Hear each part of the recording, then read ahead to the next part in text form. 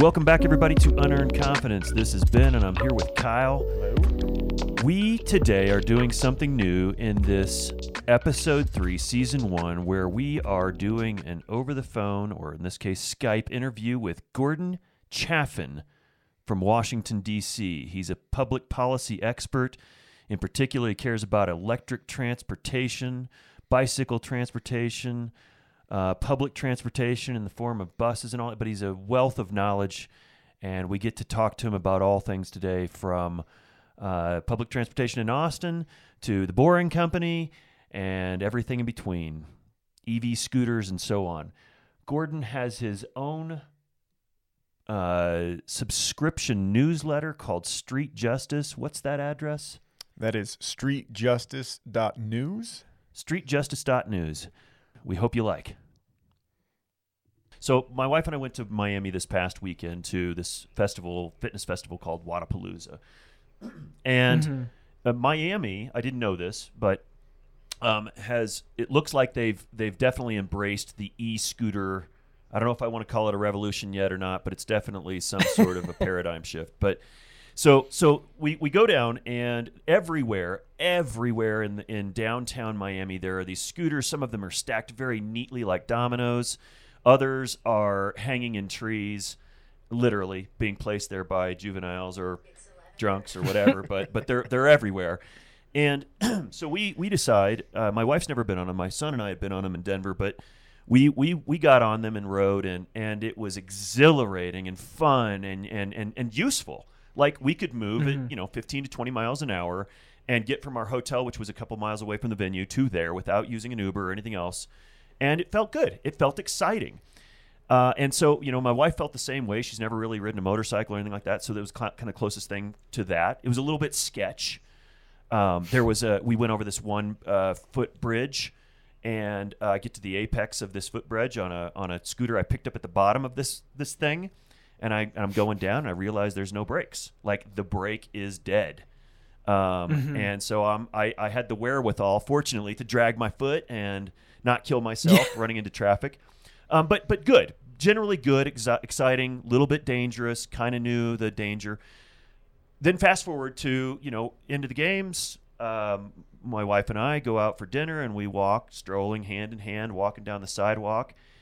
And these things would just go fucking blazing by, bam, and they're quiet, and they just scare the shit out of us. And we're not elderly, but it was disconcerting as all get out. It was not pleasant to be on the sidewalks with these really cool things. So first off, how do we deal with that? Because San Francisco just outright bans them. Some cities are really embracing them. Denver's somewhere in the middle. What do you have you thought about this? Do you think there is a solution where we can keep this cool tech, but make it friendly for the people that are on the sidewalks? Yeah. So the primary problem with scooters from a public policy situation is that sidewalk danger. It is the unfortunate benefit of electric scooters is that they're quiet, and the reality is, so there was a theory that there's all this demand for small transportation, like you said, you don't want to use a car, you can just zoom over, and it essentially replaces a long walk for an able-bodied person. There was a theory that we're going to create all this demand, or we're going to take advantage of all this demand by giving these vehicles into public space, and since it's going to be kind of chaotic, the policymakers are going to say, oh God, we need a dedicated space for these. We need to give them space to park. We need to give them safe places to ride, so that walking is separate from scooter riding, is separate from bicycling, is separate from driving. However, what happened was that politicians did what politicians do, which is react obtusely and short-sightedly to that sidewalk riding danger, and banned the technology, as you said, severely limit it with. Do you remember Emily Hartridge? She's a famous YouTuber from the UK, and she was killed last summer in Great Britain. And I don't know if this affected policy, but it looks like now in the UK they're like just flat out banned. You can't have them, at least in the majority of London and elsewhere. But she definitely she was noted as being like, and it's unfortunate, a very lovely person with a huge following, and her death is tragic. But it illuminated for me the reactionary nature of our governments. But I don't know. Do we blame them, or do we just say, well, shit, I mean, these companies just dumped these onto us, knowing they're cool and everybody's going to want them, without really having created any policy themselves. Yeah. So the difference is that Uber did the same thing, but the roads were like, we had 100 years of policy that made roads safer. So adding marginal Toyota Camrys to the road wasn't chaotic. And technically the drivers of those vehicles are still licensed. So they've gone through some form of training to do that, wherein I think, can't you just get on one of these scooters and go, basically, most places? Yeah, when you launch the app first, you have to prove that you have a driver's license with a photo. But as we've seen in DC and other jurisdictions have seen, what happens is that you have a bunch of people download the app. One of them is a licensed driver, so they use the photo. They get their parents to do it, as is the case with 16 and 18 year minimums. Gotcha. Where are you at with like policy regarding safety on these things? Is that anything the government needs to be involved with, or do you have an opinion there? Well, so the challenge is that you have to set good kind of broad-based guidelines, but if you depend too much on human enforcement, so your public works officers or your police officers, then it will not be enforced. So the biggest argument, and it comes from the cycling world, are helmet laws. The difference is that, okay, let's say your city sets up a bike share system. They have docks. They have bikes that you can undock and go to a different dock and then dock it. There's a decent way to fix that. Like, as soon as the people get a membership, you mail them a helmet. The challenge is that scooters are very high percentage last minute decisions. And so if people own helmets, they don't have them with them, and they may not own a helmet, and you can't physically, because the devices are so, it's a floorboard with a battery in it, 2 wheels, and a stick for a handlebar. There's no place to like put a helmet that can be reused. Does the thought of consistency among jurisdictions play a role? Like for example, Miami pretty much, it just looks like, and I don't understand the policy, I haven't read it or anything like that, but just by way of aesthetics, what I see there is that they're fully embracing it, and there's not a lot of I didn't see anybody like cracking down on how you drive or where you drive or anything else like that. But then you've got, Denver that has some amount of regulation, and then on the other end of the extreme, you've got San Francisco, which is generally looked at as a city that embraces tech before anybody. They're just flat out saying, no, sir. So it seems like there should be some sort of coalition or governing body, or at least somebody that can lobby to a governing body that advocates for a set of controls, regulations that are consistent across the board. I mean, don't you think that would be helpful? It would, and they kind of exist. The easiest comparison is motorcycle/moped law. In practice, what happens is that 50 different states develop 50 different rules. And so if you buy something like the new NGT, which is now being sold in America, how you register it, how you get title, insurance, whether you have to get a motorcycle endorsement, all of that stuff depends on state, even though there do exist local, state, and international like best practices bodies. I think it's realistic to look to the scooter companies to like you're not allowed to operate in our city unless you decide to invest in the infrastructure to build places to park these things, maybe put some educational materials together to let the public know like how to operate them safely. I like that there's at least some kind of firewall where you have to show a driver's license. I realize it's easy to manipulate, but that seems like a good idea. Yeah, so most cities, DC certainly, require community benefit programs or packages. And so a bunch of warning screens on the app that give best practices on how to be safe before, once you rent a scooter or like when you sign up. And a lot of community benefits, things like holding how to ride sessions, go to a high school parking lot. Yeah, be there for 4 hours. The whole community can come by. The problem is that, and this is true of transportation and lots of different fields, but the design of the system, the infrastructure is the most important thing. And with the physical world, it's so prohibitively expensive that it would that would be like saying Uber, you have to give the federal government whatever X percentage of your annual revenue so that we can maintain the roads that your cars use. And that sounds like a really interesting, innovative idea, but in practice, like nobody would ever do that. Interesting. So Kyle brought this up this morning before we hooked up with you, and you may want to ask this. Did you want to ask about boring and how it plays into this? Yeah, my mind jumps to that. I was thinking about it too when you were talking about Austin and how they're potentially adding layers above, and obviously this whole conversation is ripe for disruption if we start going below the ground and make the system more three-dimensional. But do you feel like that's going to fall into the same trap as just expanding the lane count, or do you think this is something that could indeed revolutionize public transportation? Yeah, so it is a complete farce. Strong. You heard it here, folks.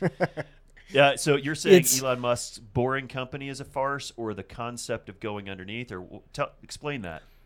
Three-dimensional travel, generally, as a fix to like 2020's traffic congestion problem is nonsensical, and there are many reasons for that. It basically boils down to Elon Musk not understanding transportation engineering and thinking he's smarter than all of the transportation engineers.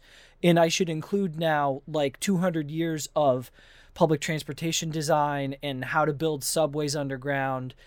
And if I will say this to give him some credit, if he did create a bunch of tunnels and put hyperloops in them that were designed essentially the same as like train cars, where you're putting physical people in small spaces, densely packed. Yes, and that would be better, and that may work. The problem is that, like with alternative energy technologies, it's way too early to figure out whether that would be more cost efficient than using 2020's best practices.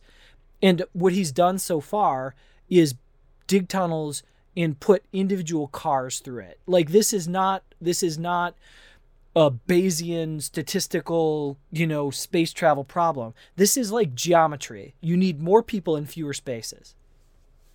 Well, I think they have alluded to it in the past, and that they had showed, in fact, mock-ups of the Hyperloop containing these pods that had density to them.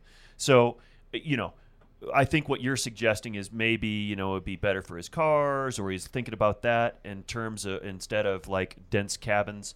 But I think conceptually, at least, the idea of being able to develop the tech of boring the hole without damaging the substrate is really what is, in my mind, what's really important right now. And then I think we have to put pressure. Maybe you're making a very good point here. Put pressure upon people that build vehicles, et cetera, to really bring to fruition something that can contain density as well, so that we can push these through. It's I think, like, yeah, you can argue about engineering, and there are good arguments to have about that. And I am not at all a subsurface transportation expert. I don't know anything about digging holes. But other than, to lessen my point, the points I'm making, but the Elon Musk said, I forget to whom, but he said once that public transportation is undignified. Interesting. And I don't know if I agree with that.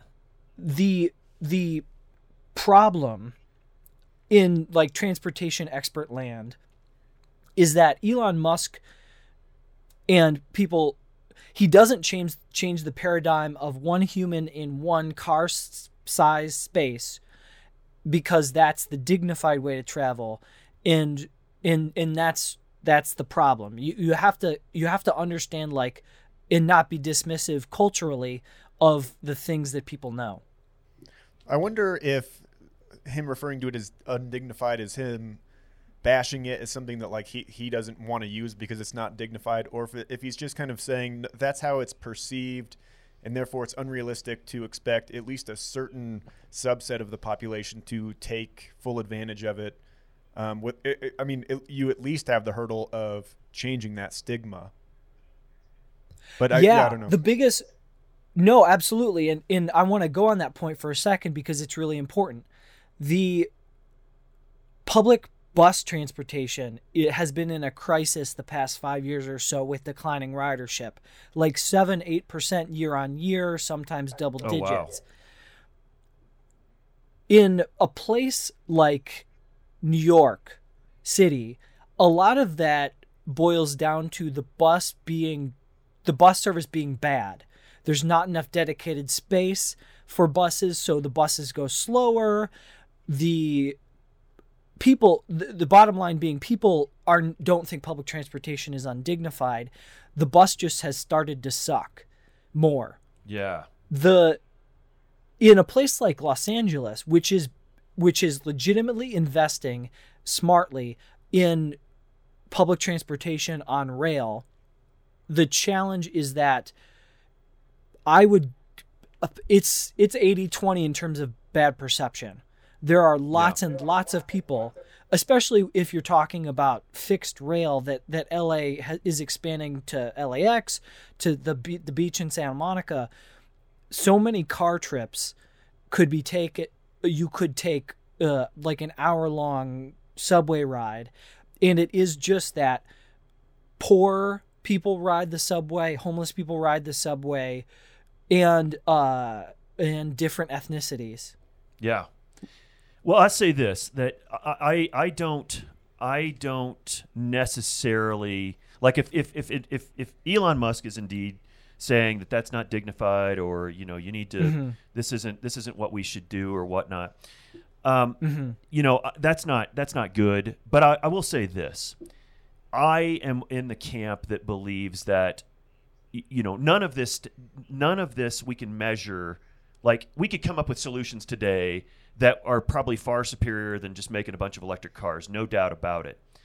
But the economies don't work that way. You have to get people interested in things before you can really make big change. And by that I mean, like, I don't know that he really wants to build a goddamn pickup truck. I don't know that he does. But I think he wants to get people really excited about buying them so that we can convert. Because what happens, it's just like putting solar on your home. It's not what you expect. If you're lucky enough to be able to put solar on your home, you suddenly start developing awareness. And I think that a similar dynamic will exist if you get butts in cars or asses in seats, basically, whether they be in public transport that is done better than it currently is, or if you get somebody that lives in a rural environment that drives an F-250 at 8 miles per gallon into a Cybertruck or a Rivian or something like that. Those aren't perfect solutions. And I think that's what we need to at least one way we need to look at things is that nobody is purporting a perfect solution. What we're doing is getting solutions together with really smart people, and we're driving awareness. Because once people are, I hate the phrase woke, or the word woke rather. But as you become aware, we set a trajectory for not only our nation but for this planet, and that's exciting. And that's inclusive of all of us. Every human, every species, everybody on this planet can get involved with that, regardless of where you come from. But we need to have awareness before we have anything, as far as I'm concerned. Yes, and people do not. So you're very correct, and I want to emphasize the point that private car buying is very much emotional and about cool factor, and which is where Tesla is obviously extremely superior. But purchasing an electric vehicle makes people more aware of transportation as their effect on the universe. They realize that, oh, I'm taking electricity to provide fuel here that has to come from somewhere else. It can come from the sun for free in the long term. And the making people connect the car with the energy, with the sun, with the climate, that really only starts when electricity becomes a part of the car, because right now people do not connect pumping gas with hydraulic fracking, with the oil tankers in the middle of the Gulf of Mexico. So what I hear, what I see, and what you just sort of said is that Elon's got his one. He's just one guy. He's one guy, and he has had a disproportionate influence on the way a lot of industry is moving. So, but he did that by creating, like, electric cars are not new. In fact, you can go back 100 years, but even in their first attempts in earnest in the 70s for the oil crisis, they were not sexy. So they appealed to absolutely no one. So he has to be a bit of a showman in a sense to capture an audience. If you create something provocative, I don't see that as a perfect solution, but god damn, he's getting a lot of people to think and act on. And that's the start of the conversation. He's changed industry by way of creating a conversation. It's not perfect, but man, it's gotten me involved. It's gotten Kyle involved. Yeah. You're involved. Human nature is just a part of the equation, whether we like it or not. So if you want to ignore it, you're not going to succeed, and totally. you have to address it. But Gordon, if I could, before we run out of time, there's something I saw in your newsletter that I thought was really interesting, and I wanted to pick your brain on it. And it was you had an article, and it was talking about, I think you called it like the donut hole of safety and autonomous driving. Yeah.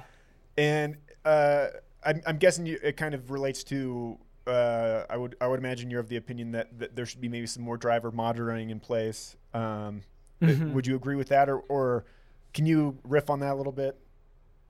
Yeah. So the argument I made in that article is that the current generation of advanced driver assistance safety features, it's called ADAS. There are lots of acronyms in this conversation, but essentially like emergency braking and adaptive cruise control, and there are several others.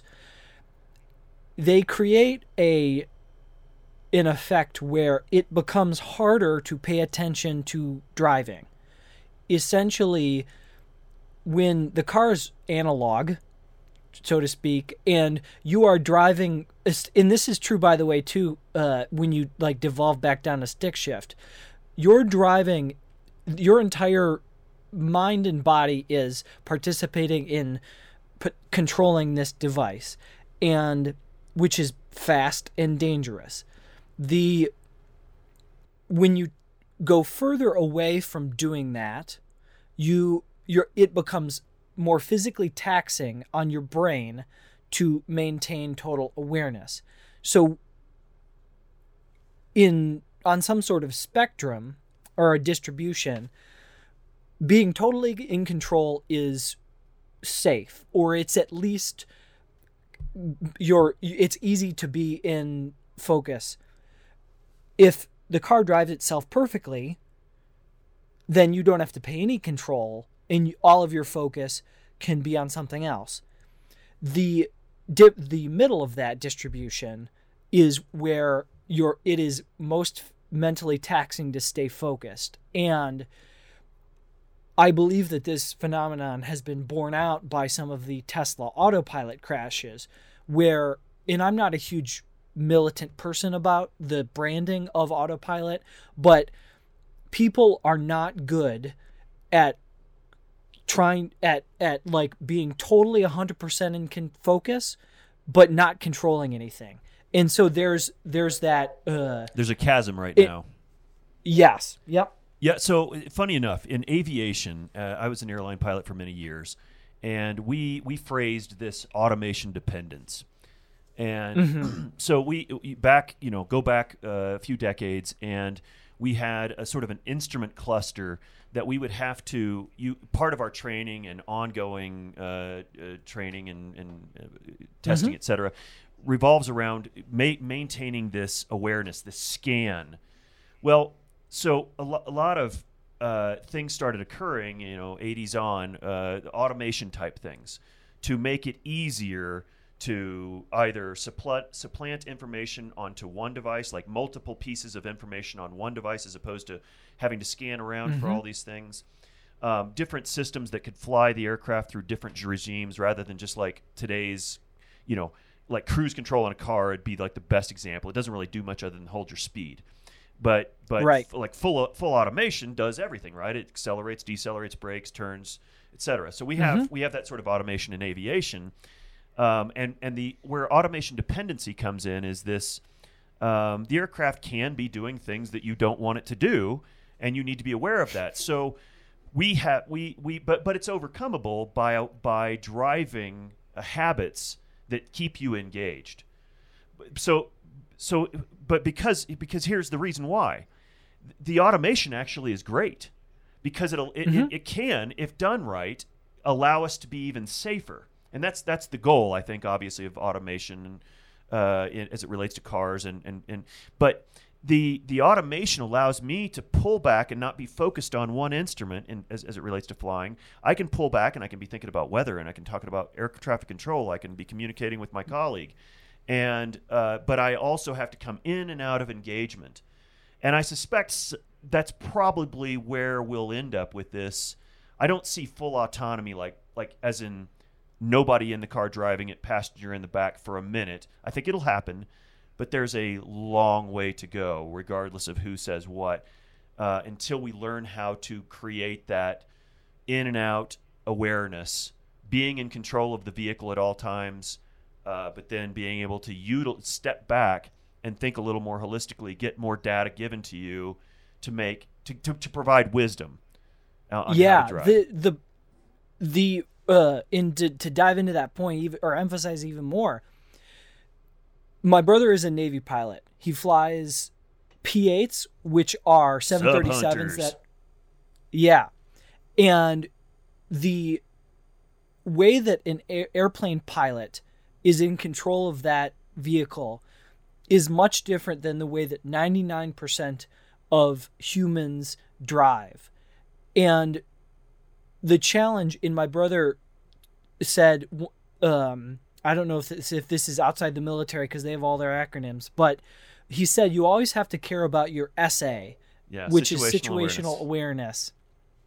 And so, and this is, by the way, also how you are taught if you take like urban cycling classes or motorcycle riding classes.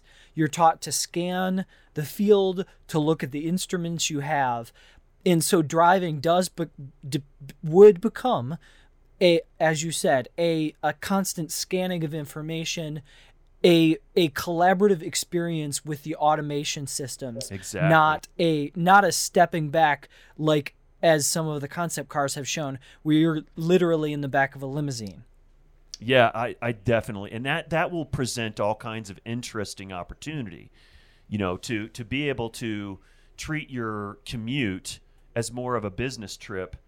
There will be some level of participation in you in working with that vehicle, but that opening up of your vision will allow you to do other things. And it's going to be that training, I think, is maybe what we're identifying here, is that training to scan, that situational awareness that's really going to drive safety. I saw an interview with George Hotz. He's the CEO of Comma AI, and they have like an aftermarket system that is run on a smartphone, basically, that's modified. And his solution to this, I thought, was pretty elegant. He just put a front-facing infrared camera so that he could see the face at night as well.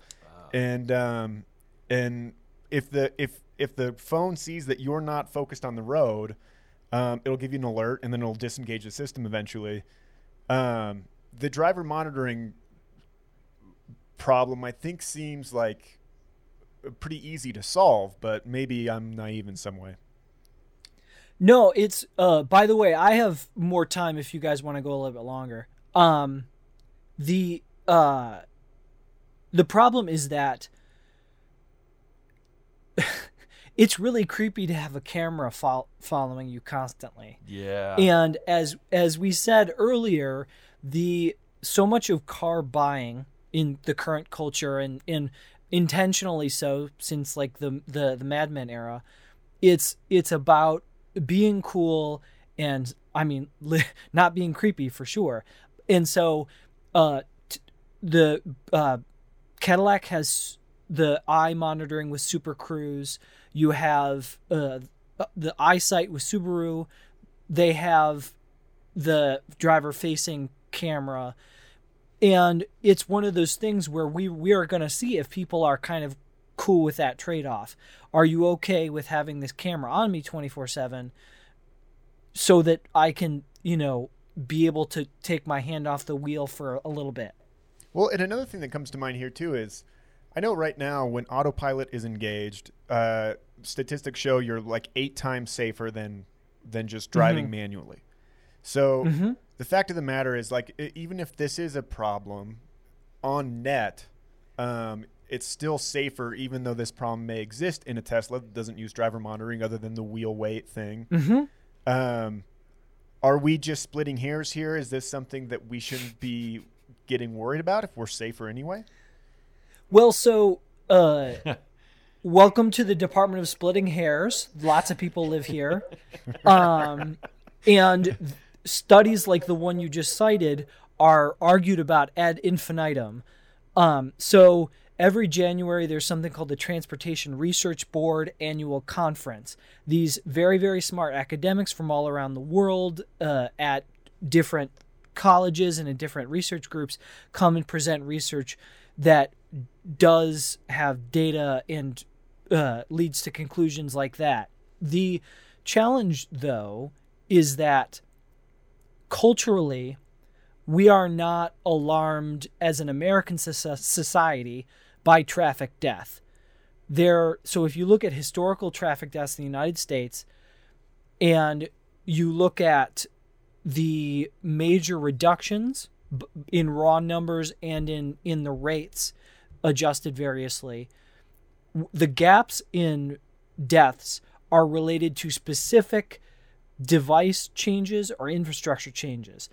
Obviously, mandatory seatbelt laws were huge, and it's maybe the best single policy decision point that inflected that graph. However, the per vehicle mile traveled and per 1,000 people rates have stabilized, and for the past 10 years or so are just flat. And so as in the number in America tends to be somewhere between 35 and 42,000 traffic deaths a year.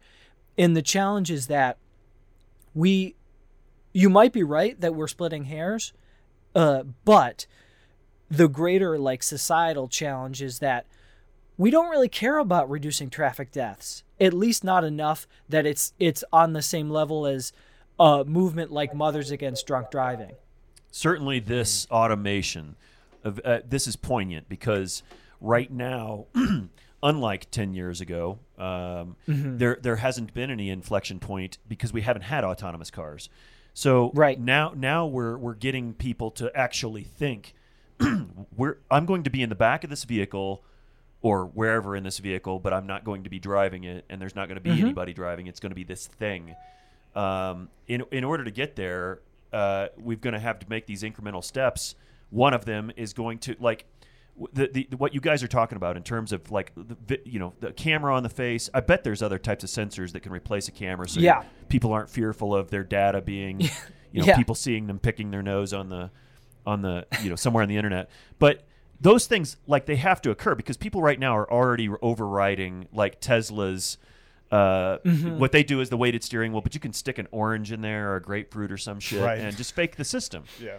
But we need to get from point A to point B to point C, etc. And it's we're going to have to accept that certain things are going to need to be in place for us to build out the tech to get there. And face detection, that seems, things that you can't cheat on, because we should all be looking at this like, well, why would I want to cheat on something that's trying to keep me safe right now? Yeah, I can only speak for myself, but if they want to watch me do whatever weird shit I do while I'm driving, and then the trade-off for me is that I don't have to drive most of the time, fine. But maybe I'm alone in that. I don't know. I probably am. Well, Gordon, maybe I speak for Kyle here. We like your higher level approach to this and thinking about humanity first, as opposed to markets and individual equipment. It's a refreshing attitude, and I applaud you for it. Yes, sir. I want to talk real briefly. We're going to mention it at the beginning of the show when we build the intro, but tell us real quick about Street Justice and where people can go to sign up, to subscribe, to be a part of that. Can you do that for us? Yeah. So Street Justice was a news organization I started in 2018 because I had been laid off as a local journalist here in DC, and it was not the first time I had been laid off. And I knew that I wanted to be a transportation reporter. I knew that I knew transportation policy from academic training and work experience. And so I just started this newsletter. And so I'm part of this wave of paid newsletter business type things. I have grown it consistently over the past 15, 18 months. And so I do that. It's my main source of income, which is a statement about how little income I make, not about how much time I spend on it. The name of it's badass, by the way. Street Justice. Thank you. Yeah. Thank you. Yes. It's and so my goal for Street Justice is to hopefully soon have a sustainable living wage for myself where this is the only thing I do. And I don't envision a world empire. I don't envision News Corp. I just want to do really, really good local and occasionally national news about the built environment. So that is transportation infrastructure, that's energy, that is planes, which I'm learning more about, and underwater things. I do not know how submarines work. So that's the goal. If you live in the Washington, D.C. area and you care about these things, our website is streetjustice.news. You can subscribe any different price between $5 and $10 a month for all of our editions on Patreon. And you can donate to us by us being me. You can donate so that I can have $5 for a transit fare. Right on. And you can do that. And it's the way I want to bring it down too is that I did talk a lot in this conversation about high level things and big hairy problems, but I fundamentally focus on the block where change is happening, on your neighborhood, and things are always changing, and there's lots of reasons and equities and justice angles there. And so that's what I do. And my only bias is that I am partial to the facts. And so I'm not NPR. I'm not going to give discredited people credit. And this is, I'm not in this to get rich. This is just trying to be a public servant journalist. So if you do reach a threshold where you become rich, can we be in your downline to catch off those offcastings there? Would that be all right? Yeah, sure. You guys, well, you'll become part of the Street Justice Podcast Network. Okay. Right on. Hey. We dig that. I want to say one last thing. I know your street justice is DC centric, but I, as someone who does not live in DC, gleaned a lot of useful information, just in general from it. So, is it safe to say that you know eyeballs from all over the country and other countries can check out your street justice? Yes, I do 4 newsletters a week. I try to do 1 DC, 1 Maryland, 1 Virginia, and the weekly Sunday slot that's for all subscribers, for free subscribers, that tends to be for a national trend type phenomenon. Right on. Well, Gordon, we are extremely appreciative of you taking your Sure. your time and spending a little bit with us. It's been fun, and we can't wait to have you back after your empire is all settled. Thank you, Gordon. Sure. All right, take care, Gordon. Thank you very much.